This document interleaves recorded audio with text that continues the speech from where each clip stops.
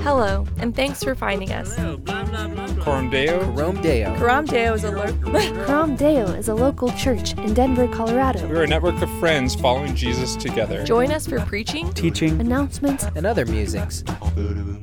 This gathered season, we're doing a series on handling Scripture, and we've never explicitly sat and just talked about the Bible, how to interpret the Bible, or any of those things, and the Bible has been a central part of our community for years. We gather in house churches 2/3 of the year, and one of the 3 pillars that is gathering the community around is navigating the Scriptures together. So we thought it was maybe about time we gave some space and attention to just sit in this topic a little. And the first 3, I'm navigating us through a little bit more of an academic.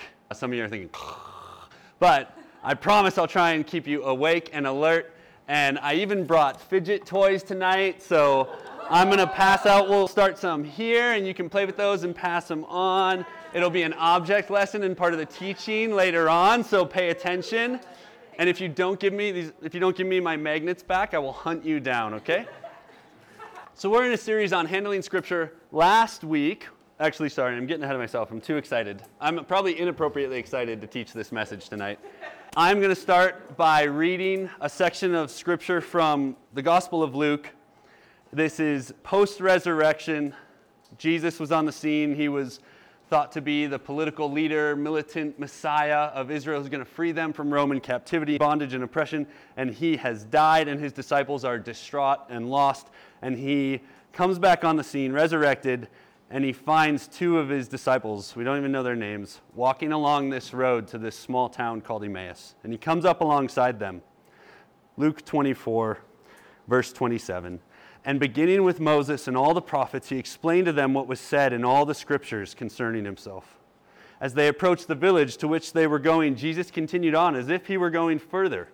But they urged him strongly, "Stay with us, for it's nearly evening, the day's almost over." And so he went in to stay with them. And when he was at the table with them, he took the bread, he gave thanks, he broke it and began to give it to them. Then their eyes were opened and they recognized him, and he disappeared from their sight. And they asked each other, "Were our hearts not burning within us while he talked with us on the road and opened the Scriptures to us?" And I'm reading this passage every week kind of as a reminder of the inseparability of the man of Jesus Christ and the Scriptures that testify about him. This is not like any other book. We don't approach it in the same way. And last week I went to great lengths, maybe painful lengths for some of us, to reflect upon some of the inappropriate ways that we construe the nature of Scripture and how that ends up leading to a diminished view of what the Scriptures actually are and a diminished view of their authority functioning in the body of Christ. A couple little summary reflections from last week for those who weren't here. I'll be quick on these. And there is a recording on it if you're real excited. I opened with this line from a Bible scholar named Tim Mackie. He's the voice and creator behind the Bible Project, one of the best biblical scholars and thinkers that I know of on the topic of the Bible. And he has this great line. He says, "We need to understand what the Bible is so we can understand what it is for." And he goes to great lengths to explain how when we do it in reverse, when we start with thinking what we know the Bible's for, and then we work backwards, we end up with a diminished understanding of what the Scriptures are. I gave some examples last week of the Bible being for changing our beliefs, and so it's just a theological answer book that we can just flip open and argue about different doctrines and just say, "Oh, I'm right, I figured it out, here's the reason why." And so it's a book of answers for changing our brains and our thoughts and our beliefs. It also could be thought of as a rule book that changes our behaviors. So we go to this book and it just tells us what to do and what not to do. And as long as we obey it, then that's Christianity. We just need to obey what it says to do and not do. Another one is we construe of the Bible as a personal love letter that's written just to me. It's probably more appropriate to say that the Bible wasn't written to you, but it's been passed on for you. It's been preserved, composed, and stewarded by the church for you. So it wasn't to you, but it's for you. And I think all of this leads to kind of a two-dimensional flat reading of the Bible and a diminished understanding of biblical authority, and it produced a diminished understanding of Christianity and discipleship at the end of the day. And again, all of those things on one level are true. I think God's interested in changing our beliefs, changing our behaviors, and speaking to us about his love. He's interested in all those, but in isolation, or even those only, I think, leave us with something less than he intended, less than he's trying to do. Gave a little attention as well to some ways that we separate, and depending on our personality, depending on our church upbringing, depending on if we became a Christian as an adult or when we were a kid, some of us lean more towards emphasizing the humanity of the scripture and maybe being less likely to trust its authority on certain matters or submit to it in certain ways.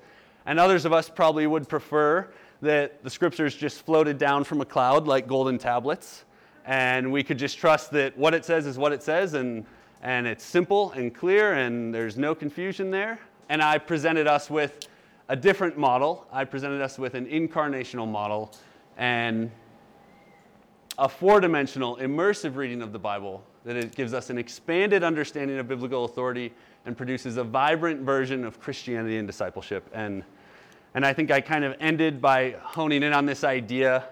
Would it not make sense that this library of books that we have now and have the privilege to have, that we call the Holy Bible, would it not make sense that its nature would be in line with the Word made flesh? We worship a God that bleeds. We worship a crucified Savior.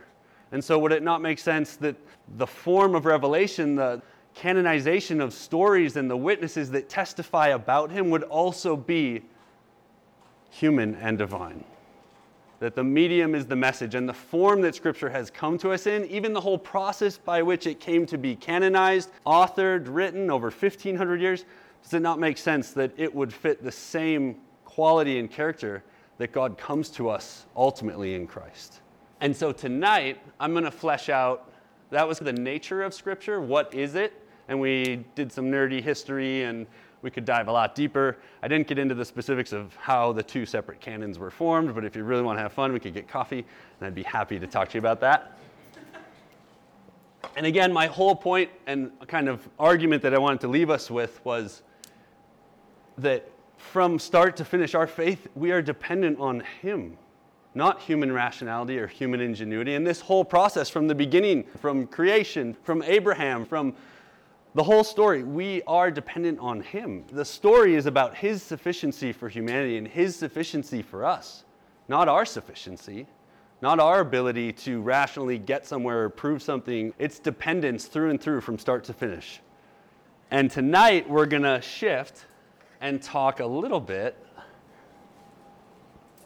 about the for and the function. So what is Scripture, and now how does this work, and what is it actually for? What is Scripture trying to do to us, and how does it do that? If it's not just a rule book, like I'm trying to kind of convince us, and it's not just a manual for theology answers and philosophical musing, and it's not just a love letter to me in the 21st century, if it's much more than that, how does it accomplish that, and what's it trying to accomplish in us? That's the goal tonight. I'll just read this kind of, because I'm a little excited and jittery, so I'll just read this to settle myself down. When we begin to submit to the authority of the Bible, our behaviors, our beliefs, and our sense of God's personal love for us, it will change. But it's not going to come to fruition through willpower or just memorizing lists of right behaviors or right thinking.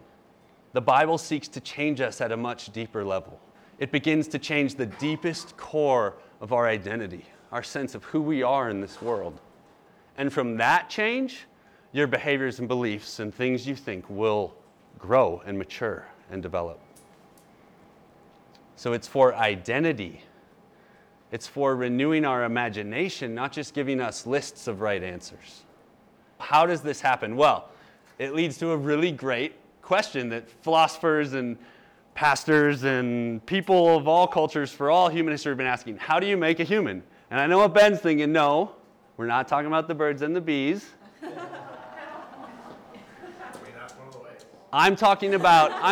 is one of the ways. So that's step 0 to 1. But then how do you go from 1 and beyond? How do you make a human? How do you form a human? In psychological language, we might call this developmental theories or nurturing. How do you form a sense of identity in a human being? How do we come to be Donnie or Mia or Katie or Lisa? How do we come to be the people we are and believe the things we do and do the things we do? How does that happen? And this is an essential question for us as followers of Jesus. It's essential for our own personal maturity and lifelong process of becoming like Him. How do we change and grow and mature? It's also really important if you plan to follow Jesus, you're going to, along the way, end up taking some responsibility for other people. So how do you faithfully steward and honor that process of change and growth for someone else? And then I'd say, third, what role is this library of books playing in that process? How does it help accomplish this in partnership with the body of Christ, with the Holy Spirit? How does it help change and grow and mature us? Guys, this is going to be so fun. Okay, here is, and man, this is going to be painfully brief, but I could do like 500 years of Western church history and theology reflection. I spent a whole year writing a big paper about this. About how, actually, if you're really curious, you could hop on our podcast, and I have a 5-hour lecture series where I expand on this more. So go knock yourself out, Russell. See, I gotcha. So let me just do this really quick. I would say, I'm suggesting to you guys, you could disagree, and we could have coffee and talk about this. I'm suggesting that implicit in our modern day culture and implicit within most of our models of discipleship in the church is a very two-dimensional model of how human beings change. And the model goes something like this. You take information and you put it into a brain, you bring it to conscious thought, you listen to really good preaching or teaching or sermons, or you go to another seminar on another new thing, a new revelation, and then you start making different choices with your life, and then it leads to a better version of you. And you've changed. And now the whole process repeats. And this is fundamentally our cultural American self-help, which seeps into our Christian culture too sometimes, model of how we grow and change. You need new information, you need the right theory, you need the right preaching, you need the right this, the right that. And if we just stuff enough information in here, and if we get the right information, if we tell people how to behave, and if we tell people what to believe, then they'll turn into good people and they'll go to the good place. And I'm being a little harsh and critical, but if we sit in this, I think often we believe this. And then this is how we get those earlier models that I was talking about last week and reminded us of, where we view the scriptures as just a source book, like it's a phone book or an instruction manual for some IKEA furniture, and we just flip to it, okay, what is the good thing I'm supposed to do or the bad thing I'm not supposed to do? Hey, what's the right theological belief about God on this doctrine or this thing? And we turn it into something that is diminished of what it's actually supposed to be. Because we have a shallow and insufficient model of how to actually change and grow people. And on a deeper personal level, like, do we not all long for real healing and real change and transformation and real development and maturity? How many of us get so sick and tired of repeating the same brokenness over and over and over in our behaviors, in our thoughts?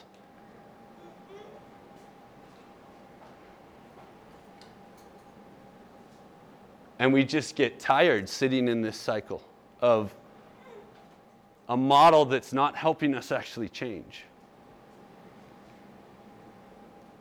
So, what am I offering? What am I suggesting? I would invite us to a 4-dimensional discipleship model. And this visual of an iceberg there's a great book out there called Emotionally Healthy Spirituality by a pastor on the East Coast named Pete Scazzaro. And he has an iceberg on the front, and the tagline of the book is, you can't be more spiritually mature than you are emotionally mature. And he's confronting the superficiality of how we try to address our own issues and seek development and change and maturity, even in the church and in Christ and in reading Scripture, above the surface, all the while, there's this other part that makes up our humanity and is functioning in our brain. And we have good science and psychology that backs this up, that tells us the brain is not just functioning on this surface level. And that's why I chose this image, just to give us a metaphor. And I want to explain what I'm getting at here. And psychologists in the room, you may love this, or this may be painful if I'm making it too simplistic, so I apologize on the front end. But fundamentally, there's some language, and people might call these different things. There's some common agreement in the academy, amongst neuroscientists, brain scientists, psychologists, that we have a slow track to our brain, and this slow track is what most of us culturally think of as a brain, as our mind. It's the conscious part of our thoughts, where we are actually reflecting on things, we're weighing options, we're making decisions. It's the right side, and it's the prefrontal cortex. It's the executive functioning center. This is where we make decisions. We evaluate pros and cons and make decisions. And the prefrontal cortex, that we all think of as our brain, or our center of our will and choice, is pretty inefficient. And anyone who has worked in a helping profession where you work with people, or if you own a company and manage people, or if you've just been a human and had a pulse for more than a couple decades, you're very aware that by our own willpower, we're often very weak to bring about change. And Paul attests to this. Peter's story attests to this in Scripture. We have models of this. Paul says, the things I do want to do, I don't do, I can't do, and the things I don't want to do, I do anyways. And Paul is aware that there's two parts of his brain here, and there's this slow track where he knows what he should do, but then he can't get himself to do it. And underneath the slow track is this part of our brain, which is neurologically webbed into our entire bodies, that we'd call the fast track of the brain. And I promise I have a point. I'm going to give you all this kind of academic stuff, and then I'm going to talk about the brilliance and beauty of the Scriptures and how God created us, and He knows we're wired this way, and how this is meant to help form us on a much deeper level, okay? So, philosophers call this part of our brain the tacit dimension. It's the supraconscious or the precognitive. Psychologists would call it subconscious. You know, if you're a psychology 101 in high school reading Freud or something. A scientist might call it the thalamus or the lizard brain. It's a more basic, rudimentary part of our brain, and you don't consciously control it. And the minute you try to, okay, I'm going to control my thalamus, I'm going to tell myself, the minute you try doing that, well, now it's not your thalamus anymore, it's your prefrontal cortex. It's this kind of elusive part that we actually can't access, because the minute we try and access it, we're not accessing it. The minute we try reflecting on it or thinking about it. Have you ever had like a moment in life where you were just happy as could be, you're watching a sunset, or you're just in the moment, you're just feeling joy, and then someone stops and goes, man, isn't this a great moment? And it just kind of ruins it. Because all of a sudden you're like, well, yeah, it was great, because I was just lost in it, and I was just taking it all in, and now I'm thinking about it, and I'm frustrated that you disrupted it, right? They just disturbed you out of your fast track enjoyment of being a human in the world, and now you're sitting there having a conversation about it. We know this. Again, it's kind of hard to put your finger on it. It's a little ambiguous. People from all cultures in all times, this isn't just modern science discovering this, have known that there are there's the you, and then there's parts of you that you wish you could kind of get under control more. So here's the question for us as disciples. If we're after whole person change and transformation, being formed into new creation, then we have to find a way to access that, because it's steering our ship a lot more than our little willpower rudder that's trying to do its best but often gets overridden. Okay, I'm going to be patient with my kids. I'm going to be patient with my kids. And then they dump their yogurt on the chair in the car, and then you have an angry outburst. What is happening in your brain right there? You know that you shouldn't be angry with your children or scream at them, but then the circumstances cause you to react, in something precognitive that you can't even control flows out of you. It's the opposite of the fruit of the Spirit. It's the high fructose corn syrup, overproduced American grocery store, just flowing out of you. So here's the question. What is it that actually shapes the fast track part of our humanity, of our brains? And if we can name some of those things of what it is, how is Scripture trying to help function to shape that part of our humanity so that we can actually be changed into new people at the deepest parts of our identity? Not just superficial Christians who know the right things or think we know the right things and think we do the right things, okay? So, this is where it gets really fun. Oh, conscious thinking, choices. So that's kind of that first slide model. That's the iceberg that we see. And the part we don't see that's a little more ethereal, ambiguous. So, first one, a constitutive narrative or a constitutive story. It's not just that we like stories. We all know that we like stories and we binge watch movies and Netflix and it's not just that we like them. I would say we think in stories and to some degree we are our stories. So let me read this quote by a great author and writer, literature professor named Daniel Taylor. He says, "You are the product of all the stories you have heard and lived, and of many that you have never heard and are unaware of. They have shaped how you see yourself, the world, and your place in it. Your first great storytellers were home, school, culture, and perhaps the church. Knowing and embracing healthy stories are crucial to living rightly and well. If your present life story is broken or diseased or distorted, it can be healed and made well. Or if necessary, it can be replaced by a story that has a plot worth living." And there are entire fields of therapy and clinical practice, evidence-based research, that centers around this idea of trying to help someone re-narrate their story. And one of Ben's favorite quotes that he says all the time is by Dr. Dan Allender. Wasn't planning on saying this one.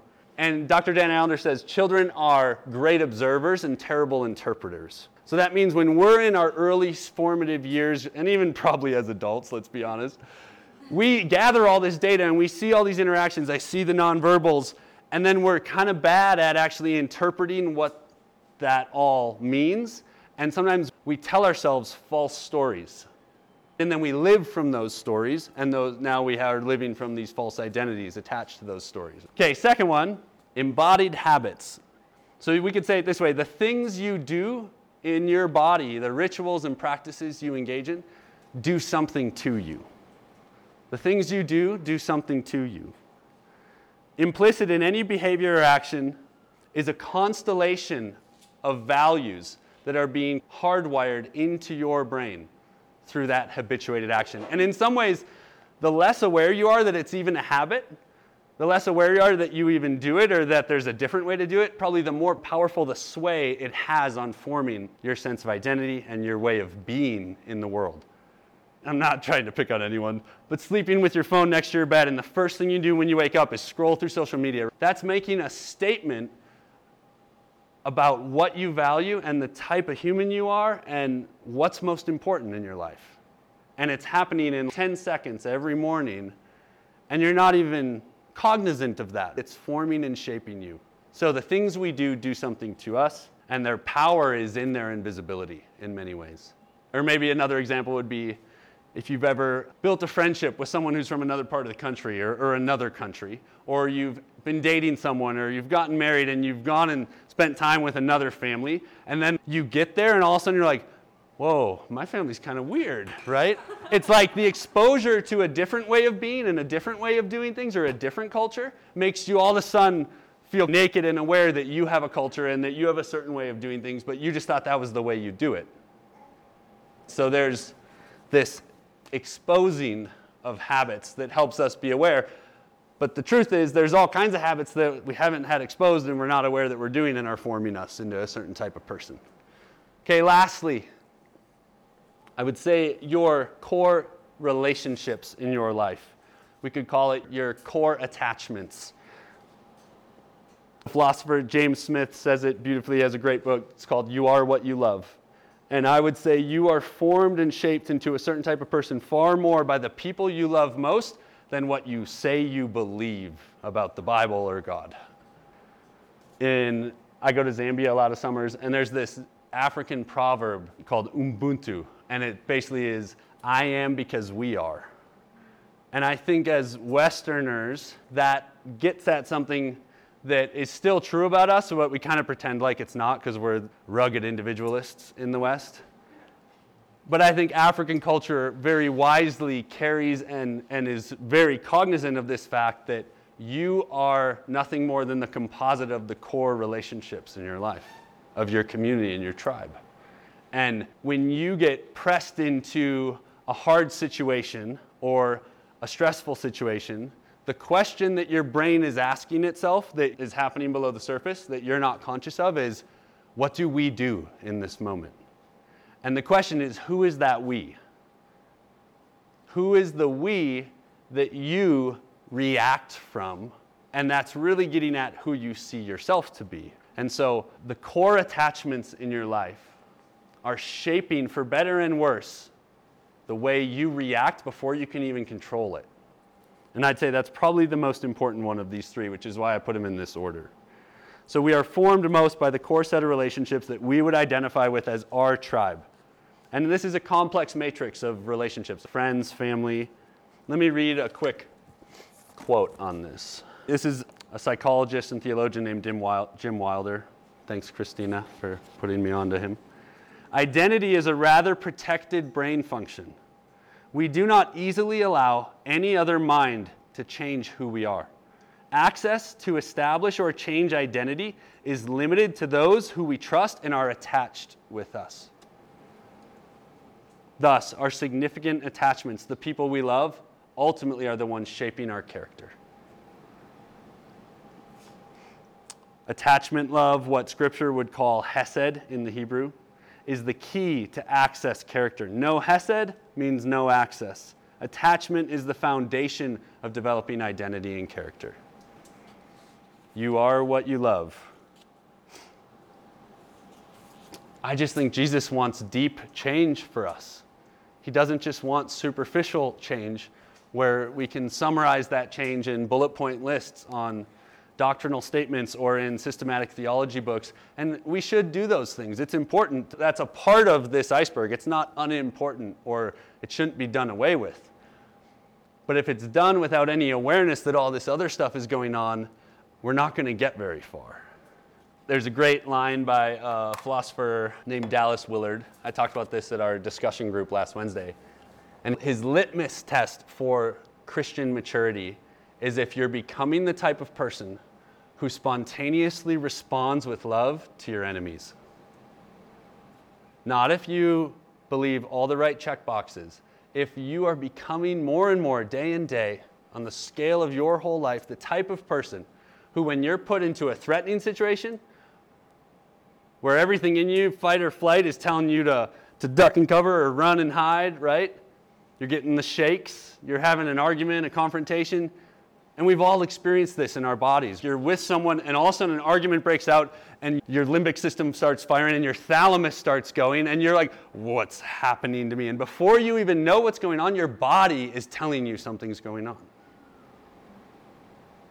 And Jesus wants to make us the type of people who could be in an arena of people attacking us where that thalamus is firing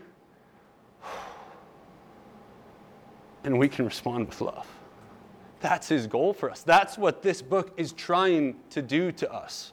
It's not merely trying to teach us right answers in our heads. It's trying to change us and form us in the deepest places of who we see ourselves to be and who we see others to be. And ultimately, that can only come if we are attached to the one Creator who knows that all humanity is his tribe, and that person who feels like my enemy right now, they're not my enemy, they're my brother. They're my sister. And we are one in Christ and our Creator, whether they believe in him or not. And all of a sudden, it's a lot easier to go on mission. It's a lot easier to hold a job with people you don't like. It's a lot easier to be part of a church community where you don't like everyone. It's probably good if you're in a house church with people that kind of rub you the wrong way. Because God's goal for you is not right information, it's formation.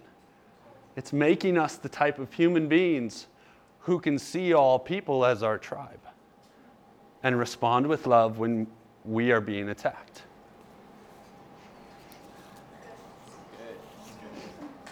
And if we think about this, I mean, What were the scriptures for Jesus? Probably the only text he ever read in his life. Maybe he had his hands on some other ancient documents. But it was so much more than just a book he would pick up and be like, oh, I'm curious about the Christian religion or the Jewish religion. It's a little unfair because we're not cultural Jews, most of us, as far as I know. Maybe some of us have a little bit of DNA in there.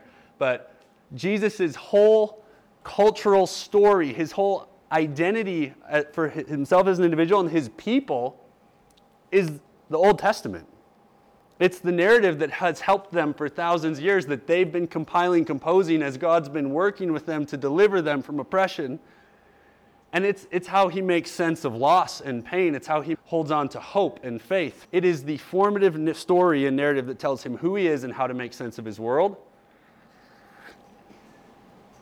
And it's filled with ritual and habits. We talked about that story in Exodus where God tells Moses to go and write this story down about this battle where he delivered them. But before that, something way bigger happened. God delivered them from Egypt. And how did God tell him to remember that? Eventually it did get written down, but God didn't tell him to write down. He said, share a meal. It's called the Passover, and it's still practiced by Jews today, and Jesus re-envisions the Passover meal, and we as Christians still practice the Passover to this day. And obviously for Jesus, he's born into a Jewish family and in Bethlehem, moves to Nazareth, and obviously his tribe, his people, the Shema, the greatest commandment, love the Lord your God, right? This is woven into the fabric of the Jewish life. And the scriptures are not just a book you go to for answers to have some fun philosophical thoughts. They define reality. I think if we focus above the iceberg, we get stuck in kind of worldview thinking. So what's a Christian worldview or a Buddhist worldview or a secular worldview? It's what we think we believe that we could confess and say and write out. When we go below the iceberg, we get into a category of what sociologists would call a social imaginary. It is not just a worldview, it is your common sense of what is real and true about the world. It's the way that you make sense of everything. And think about Jesus. What did he do to found the church, to start this movement, this new creation in the New Testament? What did he do? He gathers a community of guys and a whole band of women that end up following them around too. There's like probably at least 30 of them, sometimes 72. He creates a community. He invites them to a bunch of habits and practices, and he has them participating in the next chapter of this story before they even know what they're doing. The Emmaus Road happens after they've already been participating in writing the next pages of the story for over 3 years. Jesus gathers community, he invites them to a way of life, a rule of life, and then he gets them participating in a story. Even if they're a guy who goes to the house church who doesn't even believe in Jesus yet. And that's fine, he's free to his beliefs, but he's invited to a community, he's brought into these habits and practices, and he's a part of a story before he even knows it. Because Matt's a master discipler, and he's trying to help form this guy on the deepest parts of who he is. Not just get him to check some boxes and say he believes the right things. And what we're trusting here is that with the power of the Holy Spirit that has helped form this community, as God has acted in history and written these texts, and now we steward them as the body of Christ in the church, and we're trying to live as part of this story, we trust that as we embrace those bottom three, the Holy Spirit's going to lead us to right thinking and right action and right behavior and awareness and conscious knowledge of God's love for us. That it will flow or grow like fruit from this deeper formation that God's doing. Here, I should have kept clicking this. If we just focus above the surface, we're stuck with reflection and application as what the Bible does. And it does do that. It's not a bad thing.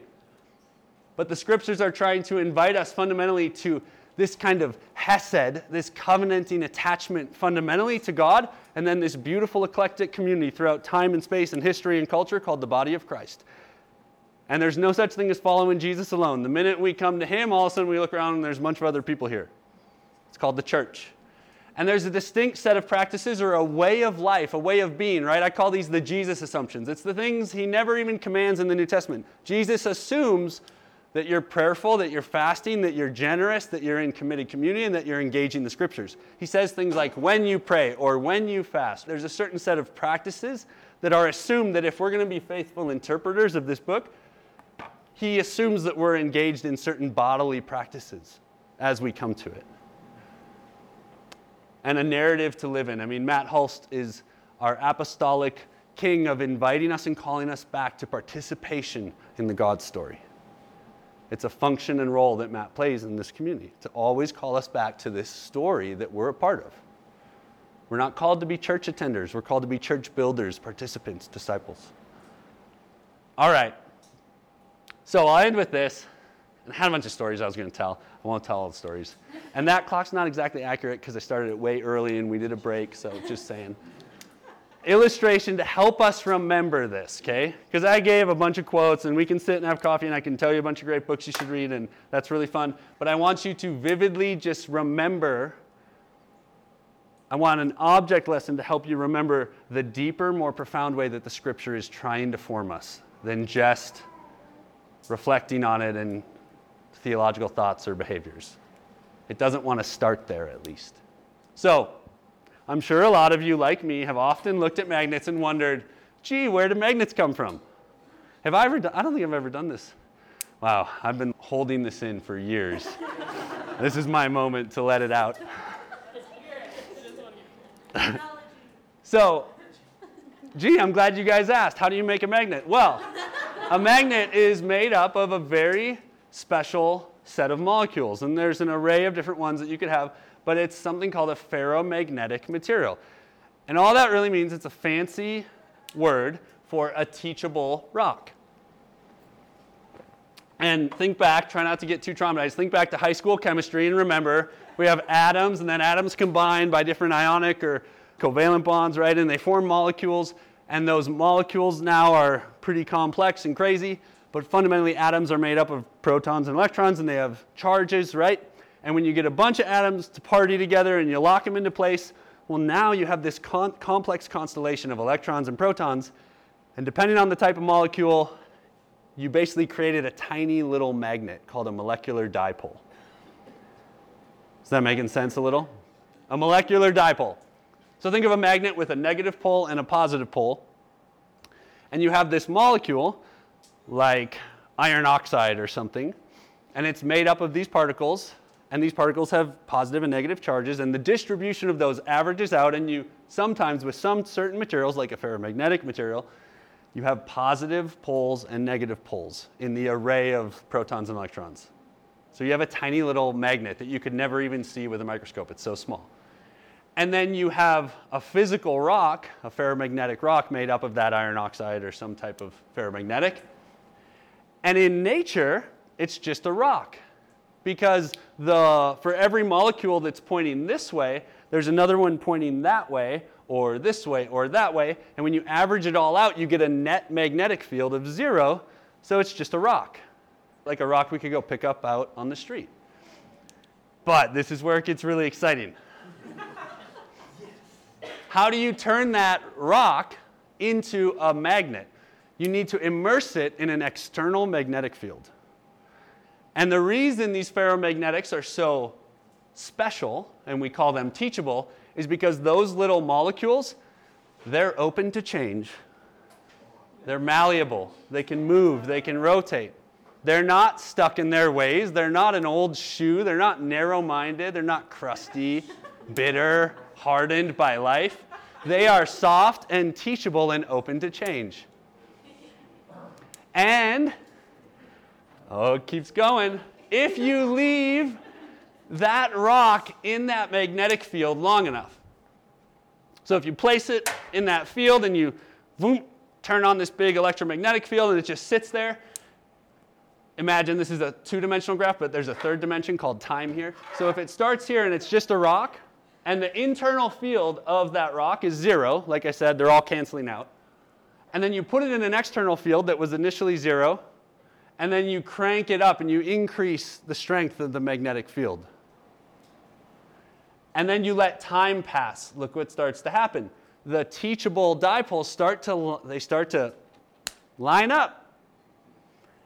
And the internal field that the rock is producing increases roughly linearly with the field that it's sitting in. And if enough time passes, you hit this thing called saturation point.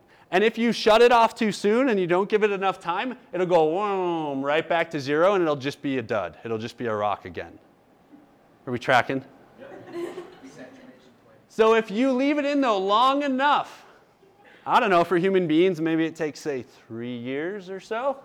If you leave it in long enough, you hit saturation point. And once you've hit that, it's a critical place where enough of those dipoles have shifted that the magnetic field that they're generating holds them in place. And even if you shut off this external magnetic field and let it go back to zero, you have a permanent magnet. And now this teachable rock forever, and you could smash it into 1,000 pieces, and all 1,000 pieces would still be magnetized. And it will attract. What used to just be a dud, what used to just be a normal rock, exudes an invisible force that can be felt by other objects in its proximity. And I don't know about you guys, but there is no better metaphor for discipleship to Jesus. Come on. Anyone ever read the Aramaic or Greek in the New Testament? Peter, Petros, the rock, Rocky. And if you leave it in long enough and you hit that saturation point and then you remove it from that field, you have now created this permanent magnet. And I would argue that your journey of becoming more like Jesus is a lot more like this magnet, and it's a lot more dependent on us indwelling a community that is trying to submit to the authority of this story and trust and follow the practices, things like baptism, things like the Lord's Supper, things like caring for the poor, things like prayer, fasting, meals together, generosity. I think as we indwell those practices, that will form who we're becoming. That will turn us into a person that's a lot more like Jesus. As we indwell the community that did all three of those things, filled with the Holy Spirit, it will change us a lot more than reading shelves and shelves of theology books.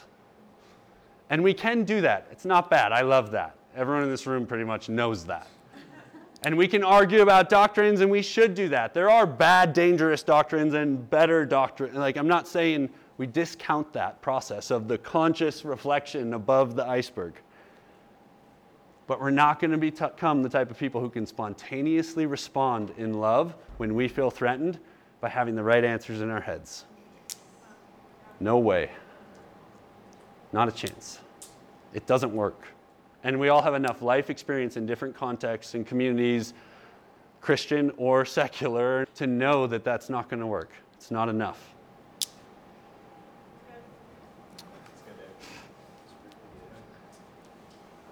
So, the external field. It's the story guiding your life. It's the set of practices that you put your body through on a regular basis. And ultimately, it's the community of people, fundamentally God, fundamentally your relationship with Jesus through the Holy Spirit. It's your primary attachment as a follower of Jesus. And then secondarily, it's the community called the body of Christ and the world beyond. And we as believers know that God desires for all to be saved, that none should perish, right? He desires for all to be in the family of God. And so that in that sense, even our enemies we can love. And Jesus says, even pagans love their neighbors, but we're called to love our enemies. And so we're in the process of becoming the type of people who could do that. And it's going to take time, and I could go on a whole nother sermon about this. There's going to be seasons of loss in it too.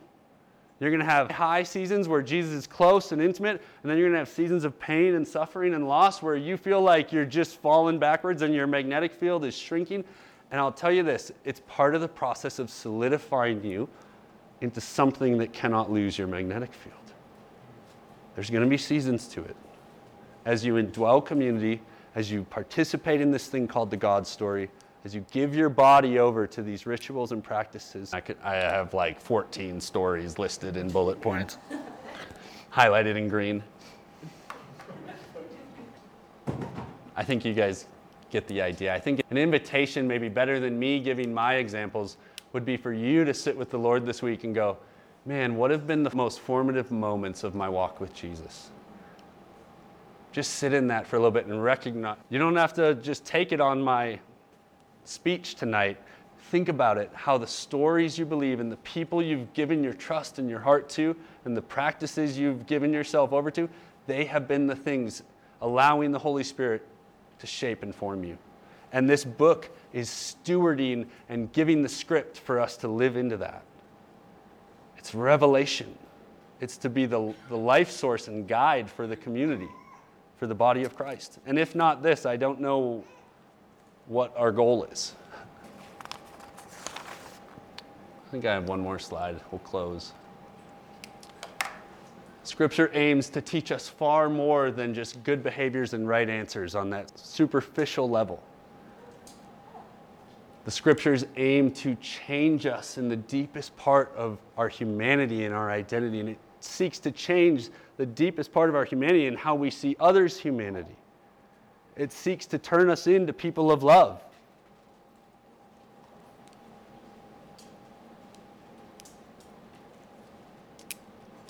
And I'm just going to pray that over us, and I invite us this week to sit in that and reflect on our own testimonies. The book of Revelation says it's by the blood of the Lamb and the word of their testimony. It's by the lived practice of these things that we are actually formed, by which we'll overcome. Father, I just pray that over our family. I pray that you would teach us a more holistic model and understanding of what the Scriptures are actually trying to form in us, the type of human beings you destine us to become one day.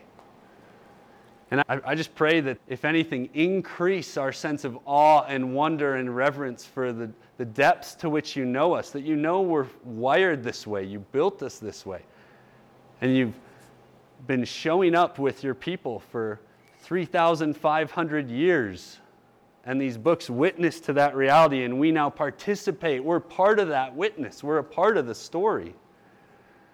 And I pray that if any parts of our hearts have become locked in, refusing to be rotated and moved, refusing to be teachable and malleable, I just pray that you would soften those parts of our hearts to the Scriptures.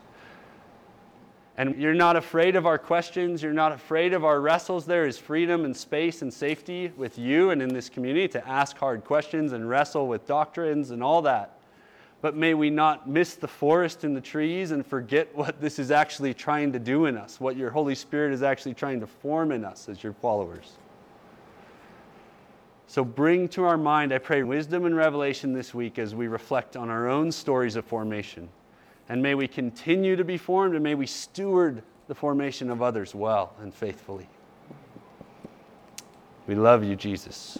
Amen. Thanks for listening. If you want to connect further, please visit us at www.cdchurch.org.